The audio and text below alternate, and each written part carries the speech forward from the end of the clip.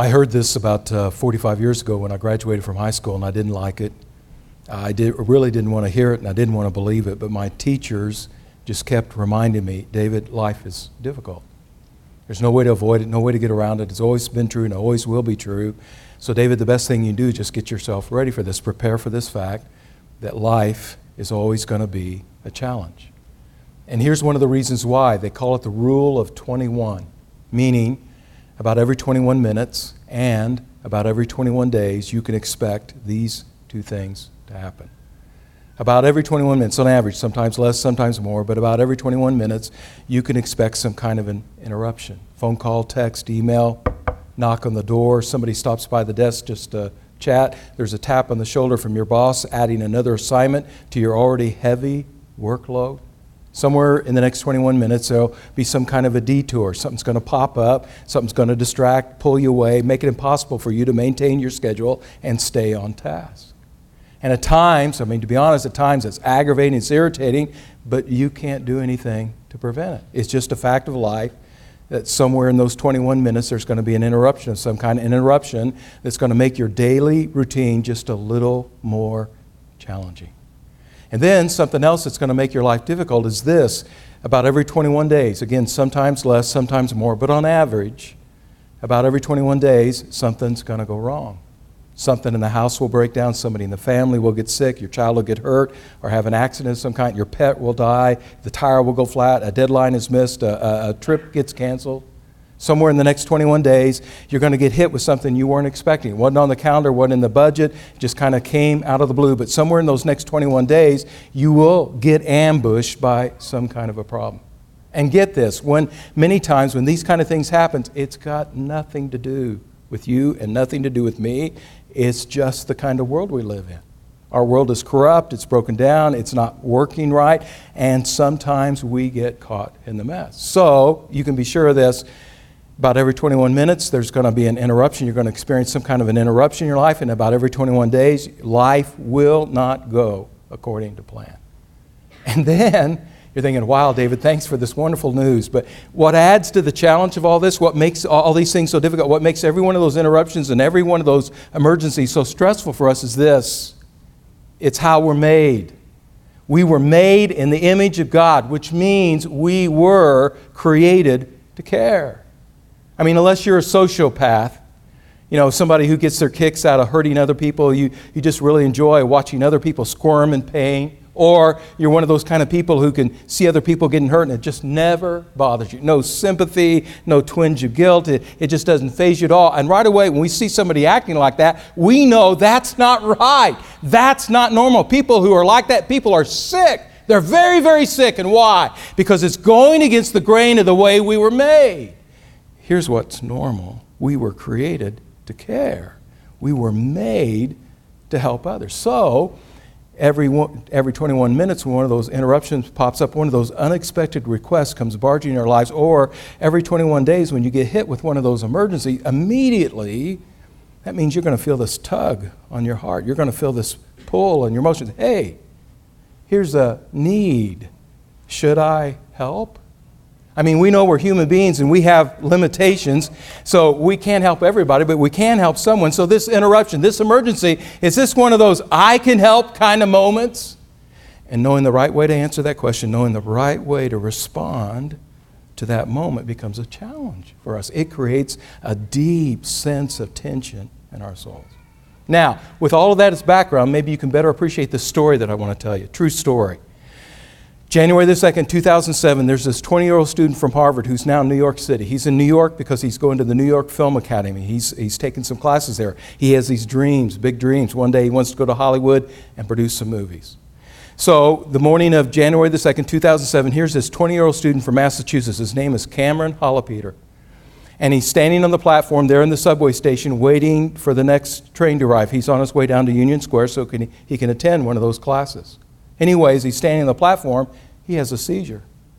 Never had a seizure before. You talk about something coming out of the blue. He was not expecting this at all. Has a seizure. He falls to the ground. Eventually, he comes to. He gets back up and he thinks, wow, that was strange. Where did that come from? What was that all about? When he gets hit with another seizure. And this time when he falls off the platform and onto the tracks just as the lights of the next train appear at the end of the tunnel.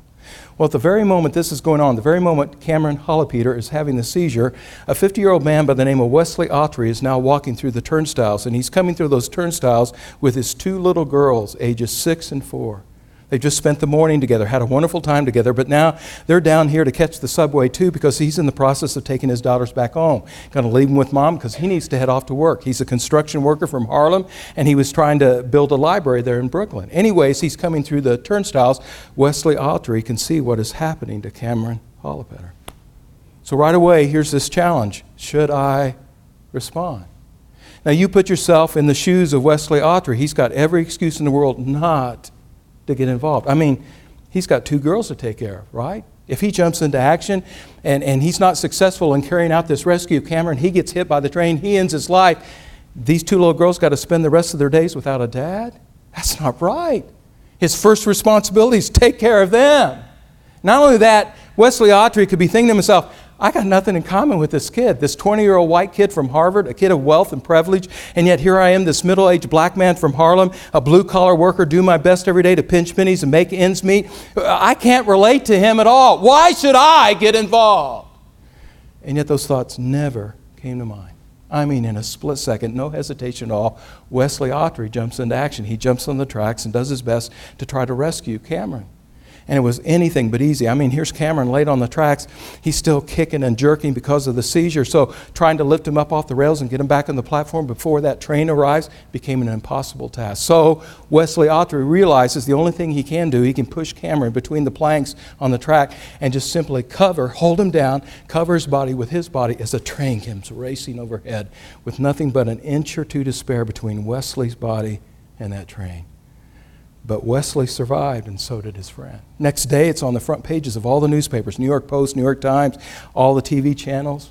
Subway Samaritan, the hero from Harlem. And yet in every one of the interviews, Wesley Autry kept trying to play down, hey, don't make a big deal out of this. I just saw somebody in need, and I decided to help. I simply did what I felt was right. Now stop and think about that. Where did that instinct come from? I simply did what I felt was right. Where did that feeling that Wesley Autry had in his heart, where did that feeling come from? It came from this. We are made in the image of God. We were created to care. We were made to help others, even when it's not easy and even when it's not convenient. We were wired up by our Creator to make a difference for others. And that's the truth that Jesus is going to teach in this story that we're going to look at today. We call it the parable of the Good Samaritan. Take a look at this with me. I want you to notice the story behind the story, to notice what was it that prompted Jesus to even tell this parable. So let's look at the background first. On one occasion, an expert in the law, and we're talking about God's law. So this is not a lawyer or an attorney like we would think of today. It's more like a professor from a Bible college. Here's somebody who makes his living studying and teaching Scripture. He's a highly trained professional, an expert. And the Bible says he stood up to test Jesus. Normally in that day and time, when you had a teaching environment, everybody sat down, even the teacher. But while they were teaching, if you had a question or concern, hey, I didn't quite catch that. Could we pause for a moment? Could you elaborate on that? I'm not sure I'm tracking with you. In that day and time, rather than raise your hand like we would today, the polite thing, the respectful thing to do, if you had a question or a concern, is you would just quietly stand up. And then you just wait for the teacher to call you. Hey, Jesus, this expert, he's got a question for you. But the Bible tells us here, his question is not from a pure heart. His motives are anything but sincere. This expert, he's not here because he wants to know more about Jesus, because he's seriously considering, hey, should I follow him or not? That's not even an option in his mind. This guy is here to stir up trouble. He's like a reporter at a press conference. He's trying to trap Jesus. He wants to trip him up. He wants to ask the kind of question that's going to get Jesus to say something stupid or something criminal, something that'll keep all the others from wanting to listen to him anymore. He is here to make Jesus look bad. And in his attempt to do that, he asks this question. Teacher, meaning rabbi, it's a term of great respect. Teacher, what must I do to inherit eternal life? Right off the bat, you can see this is a foolish question. This guy, here he is trying to set Jesus up. He set himself up. I mean, if eternal life is like inheritance, and it is, and that's not something you can work for or earn, It's a gift. I mean, you're either part of the family or not, right?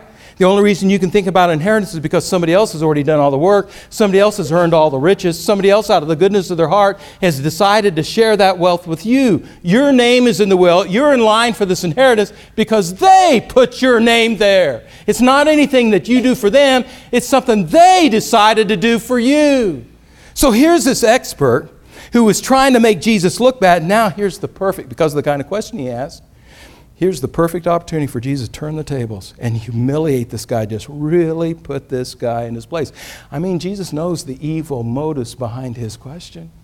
So think of how Jesus could have responded. He said, wow, what a stupid question. You claim to be an expert and you ask me a question like that? I mean, think about it. Is it not the very nature of inheritance? You can't do anything to earn it. It's something that somebody else decided to share with you. They put your name in the will. They decided that at the time of their death, they wanted all this wealth to come to you. So to you, all you do is either accept it or not. There's not a thing you can do to earn it, dummy. And of course, everybody else in class is clapping and cheering and saying, yeah, put that smart aleck in its place. But Jesus doesn't do that. Because Jesus is not here to hurt that man, even though that man is here to hurt Jesus. Jesus wants to reach this man. Here's this man of arrogance and pride, and he needs Jesus just as much as anybody else, but right now he doesn't see that. And here's Jesus trying to reach him. So watch it how Jesus tries to, the mercy that Jesus shows, how Jesus tries to draw this man in. He responds to his question with a question. He says, well, what's written in the law? What's written in Scripture? How do you read it? See, here's the problem. Here's why that expert, why he's not seeing Jesus correctly. He doesn't read Scripture correctly. He's not looking at it from the right angle. How do you read it? And of course, the expert, man, he loves this. He wants to show off to everybody how smart he is. So right away, he begins to quote from the Old Testament. First of all, he quotes from the book of Deuteronomy, like the Scripture we read earlier today. Love the Lord your God with all your heart, with all your soul, with all your strength, with all your mind. And then he quotes from the book of Leviticus, and love your neighbor as yourself. You know, the golden rule. You know, love others with the same intensity, the same level of concern as you would want them to love you. And Jesus says, you've answered correctly, meaning you answered well. Wow, that's a great answer. Do this and you will live, meaning you will really begin to live. Now, what does Jesus mean by this? Do this and you will live. Well, Jesus could be talking about do this perfectly, love God in a perfect way, love your fellow man in a perfect way, live a perfect life, and you automatically qualify for heaven. And right away, that expert and everybody else in the audience begins to kind of squirm because they know they're not even close to living a perfect life. Nobody here is qualified to enter heaven. And maybe Jesus is just wanting to make them aware of that gap, that you're not going to get there, not without God's help. But I think Jesus has something else in mind too. I think Jesus is saying, hey, when you think of eternal life, don't just think of that as a blessing you only get at the very end of time. You know, you die and then you come into the next world and that's where you begin to live forever. Don't just think of eternal life in terms of quantity, a life that just goes on and on and on. No, when the Bible talks about eternal life, it's also thinking about quality, the quality of that life. It's a special kind of life. And this special kind of life is something you can begin to receive and experience right now. Why? When you enter into an active, engaging relationship with God. I mean, when you open up every part of your life to love God, love Him with all your heart, soul, mind, and strength. And when the Bible talks about loving Him with all your strength, it means love Him in every one of your activities. You open up every aspect of your life to show your love for God. Now you give God that opening, that opportunity where He can now share His life with you. But sadly, this expert is not here to get a blessing from Jesus. He just wants to have an argument. He wants to have a debate. He wants to show everybody how smart he is and how mistaken Jesus is. So, the next verse we read, and he wanted to justify himself. See, one of the things that bugs this man and bugs a lot of the other religious leaders is Jesus always seems to hang out with the wrong kinds of people, the outcasts, the sinners. Hey, doesn't God's law teach us that we need to maintain some boundaries between the righteous and the unrighteous? Shouldn't we be keeping our distance from those kind of folks? And yet, Jesus, you seem to be hanging out with them all the time. What gives? So in an effort to put the ball back in his court, to put the pressure back on Jesus, the expert asks another question. Well, who is my neighbor? Hey, Jesus, I know how I'd answer that question. I know how I'd define it. But how do you define neighbor? And again, Jesus surprises him. rather than just come back and confront. You know, everybody in the audience right now can sense that this conversation between the expert and Jesus is getting pretty tense and edgy. And rather just come back like a preacher would and say, well, don't you know there's several different Greek words for love, and here are 4 reasons why you're wrong and I'm right, and just emotionally ramp everything up and inflame the situation to make this debate even more heated. No, instantly, Jesus just diffuses everything. He says, well, let me tell you a story. And the atmosphere instantly changes. Everybody begins to relax and just kind of let their guard down. Oh, it's just a story. You don't have to worry about it. It's just a story. See, Jesus is not here to win an argument. Jesus is here to show mercy, to try to reach this man's heart. And he realizes if he just confronts him head on, that's just going to push him further away. So he tries to reach him from another angle. So you come down to verse 30, and Jesus replies, well, let me tell you a story. A man was going down from Jerusalem to Jericho, and that's literally how that road works. 17 miles between Jerusalem and Jericho, and the road drops some 3,600 feet. That road just winds around like a snake, winding around through all the hills and the caves. And as this man came down that road, he was attacked by robbers. The word robbers means men of violence. And right away, everybody in the audience, they're kind of nodding their head because they've been on that road before, and they know how dangerous it is. What Jesus is talking about here, this is familiar to them. Hey, people get mugged on that road all the time. And what this guy's doing here, taking this trip all by himself, so foolish. Man, he was just asking for trouble. It's his own fault that he got hurt. Now pause for a moment. You need to appreciate there are 4 scenes to the story that Jesus is telling. The first scene is this man taking the trip. Then in the second scene, he meets a priest. And then in the third scene, he meets a Levite. And then in the last scene, the 4th scene, he meets a Samaritan. But the one person who appears in all 4 scenes is the guy taking the trip, the guy that gets attacked and robbed. And who does this guy represent? We'll go back to the story before the story. He represents the expert in the Bible. The man who in his arrogance and pride foolishly thinks, I can do life all by myself. I don't need you, Jesus. I don't need anybody else. I'm smart enough to figure this out on my own. What do I need to do to inherit eternal life? And so he doesn't recognize he's this guy foolishly trying to do life all by himself. And sooner or later, spiritually speaking, like the man in the story, he's going to find himself lying in a ditch. And then who's going to be his good Samaritan? Well, the only one who's qualified to save him is Jesus. We'll come back to the story. This man, he not only gets robbed, other awful things happen to him. The last part of verse 30 says they stripped him of his clothes, they beat him, and they went away, leaving him half dead. And that expression half dead means this guy is so bad off that even if you try to help him, he might end up dying anyway. This situation just looks hopeless. But Jesus' point is this: even though it looks hopeless, you still try to help.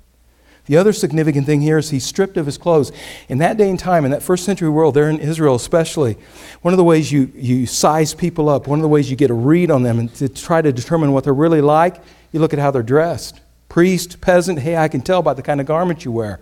And then you listen to the way they talk. Hey, you got that Latin accent. You must be from Rome. What are you doing on this side of the world? What are you doing here in Jerusalem? Or you speak that Aramaic with a twang. Man, you must be from Galilee. One of those hicks from the sticks. By the way they dress, by the way they talk, you can put them in a box and stereotype them and jump to all kinds of conclusions about them. But you can't do that with this man. Stripped of all his clothes, so beat up, he can't even talk. You can't tell just by looking at him. Is he rich? Is he poor? Is he educated? Uneducated? You can't tell. And that's Jesus' point. Those kind of things shouldn't matter. Here's what matters. This is a human being. Here's somebody made in the image of God. Here's somebody who needs help. Who's going to respond? So he says a priest comes down the road. Here's somebody you expect to help. Verse 31, a priest happened to be going down the same road. That expression, going down, is significant. It lets us know he's not coming from Jericho up to Jerusalem. He's coming from Jerusalem, meaning as a priest, he's already finished all his duties in the temple. So he doesn't have to worry about defiling himself, becoming unclean. Hey, what if the guy's already dead? I touch a corpse. That disqualifies me from serving in the temple. Well, he's already finished all his duties.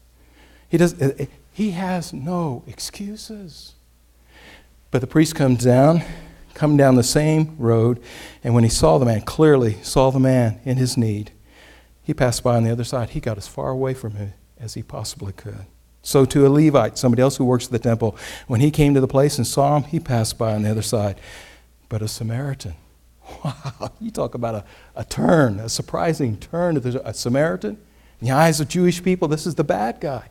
And the bad guy's going to be the hero. You see, this is exactly how the expert in the Bible looks at Jesus. He's like a Samaritan. He's the bad guy. That's the very reason he's here this day, to expose him in front of all these. You don't want to listen to somebody like that. And yet this is the Samaritan, the only one who can actually save his life. But a Samaritan, as he traveled, came to where the man was, and when he saw him, he felt compassion. And it was more than just a feeling. He took action. Dr. Luke, the one who's writing this, recording the story of Jesus, he's a physician by trade. He's interested in these kind of details. And he will mention 6 specific things that this Samaritan will do for this man in need. And he went to him, and he bandaged his wounds.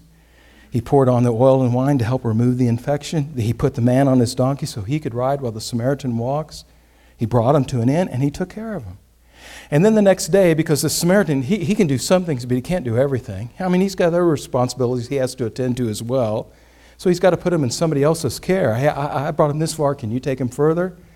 The next day, he brings out 2 denarii. That's enough money to take care of the next 24 days. Hey, for the next 3 weeks, this should take care of all the food and lodging expenses like that. But know this. He gave it to the innkeeper. He said, but know this, you look after him. But when I return, and you know I'm good for this. I'm here on a frequent basis. You know me. If other things have popped up in the meantime, you go ahead and take care of it, and know this, that I will reimburse you for any extra expense you may have. He is going over the top in his generosity, going way beyond what anybody would have expected in his concern for this man. So Jesus turns to the expert and says, which of the 3 do you think was a neighbor to the man? Do you see how he's reframing the issue? He's been reading the Bible the wrong way. Don't ask, who is my neighbor? That's not the right way to look at it. No, think about, to whom can I be a neighbor? I can't be a neighbor to everybody, but to whom can I be a neighbor? Who was the neighbor here? And the expert in the law replied, the one who had mercy on him. And Jesus told him, go and do likewise. Now this story that Jesus tells, I think it resonates because we see this happen all the time. In the mid-1970s, Hugh Rudd was an anchorman for CBS News, and one night he got mugged right outside his apartment complex there in New York City. From 2:30 in the evening till noon the next day, he lay on the sidewalk. Eyes open, still conscious, but he was beat up so bad he couldn't move. All he could do was just lay there on the sidewalk and moan and mumble, help, help, please, somebody help me. All kinds of people went by. Late that night, people coming from the theater, having watched a play on Broadway, they saw him on the sidewalk, just hurried on by. The milkman, the guy delivering the newspapers, the UPS man, every one of them had deliveries to make, and they stepped right over him and stepped right back. Sorry, they heard a plea for help. They ignored it. Sorry, I got a job to do, can't help you. Wasn't until noon the next day when a policeman saw him, came to his rescue. Hugh Rudd would tell you, when you go through an experience like that, it changes your perspective until you find yourself lying in a ditch and desperately needing mercy. Until you've been in a situation like that, you're not going to have the kind of heart that wants to help others when they're hurting. You know, you're the new kid in school, you just moved to town, every other face in that room is a stranger to you. And at that moment, you recognize how desperately you need one of those people to become your friend. Or you're the new man on the job, the low man on the totem pole. Everybody else knows the ropes except you. And in that situation, you recognize how you need somebody to take you under their wings and explain a few things so you can get the hang of things too. I mean, always before, you've been able to take care of things yourself, but all of a sudden, something happens, and now you find yourself in a place where now you're going to have to rely on others. Recovering from a stroke, still can't drive a car, still not allowed to, need a ride to the doctor's appointment. Who are you going to ask? Lost a job, getting behind in some payments, need help paying a bill. Who are you going to turn to? Hit a rough spot in your marriage, and you don't have the first clue how to fix things, so who are you going to seek out for advice? You see, until you've been to the other side of the road, actually lying in that ditch, only then do you appreciate that need for mercy. And once you appreciate that, then when you're in a position to help, now you realize how important it is to make that response to help others who are hurting too. One last thing. Again, think of the story behind the story. Who is the Good Samaritan here? It's Jesus. And what did he do when he saw us lying in a ditch? He went to a cross. And there at the most inconvenient moment of his life, going through this indescribable agony, he's not just thinking about himself. He's thinking about us. Do you remember when Jesus was hanging on the cross, he made 7 statements. He's honest about his pain. We hear Jesus cry out, I thirst. I mean, he's struggling. He's not pretending. This is hard. This is not an easy thing for him to go through. And then we hear Jesus cry out, my God, why have you forsaken me? The agony is real. The suffering is intense. I mean, by far, for Jesus, this moment on the cross is the most difficult moment of his entire existence. And yet of the 7 statements that he makes on that cross, 3 of the statements have to do with other people. He turns to the thief on the cross and says, today, you're going to be with me in paradise. He turns to his mom, who has been traumatized by the awful things these Roman soldiers have done to her son. But he provides, hey, John. He turns to his disciple, John, says, John, take care of her. Treat her like she was your own mom. Assuring his mom, your future is provided for. And then he turns to the crowd, the very crowd that is mocking and ridiculing, and he prays for them. He prays, Father, forgive them, because they don't know what they're doing. Isn't that incredible? Out of his own pain and suffering, he is still taking care of others. Now, here's my point. We were made to be like him. The Bible says we're made in the image of God. What does that image look like? Jesus is the perfect example, the perfect display of that image. Even in the most difficult moment of his life on a cross, he realizes, I am created to care for others. So, every 21 minutes when one of those interruptions pops up, or every 21 days when you get hit with one of those emergencies, don't just shut other people down and say, hey, sorry, I got too much stuff going on in my own life. Can't help you out.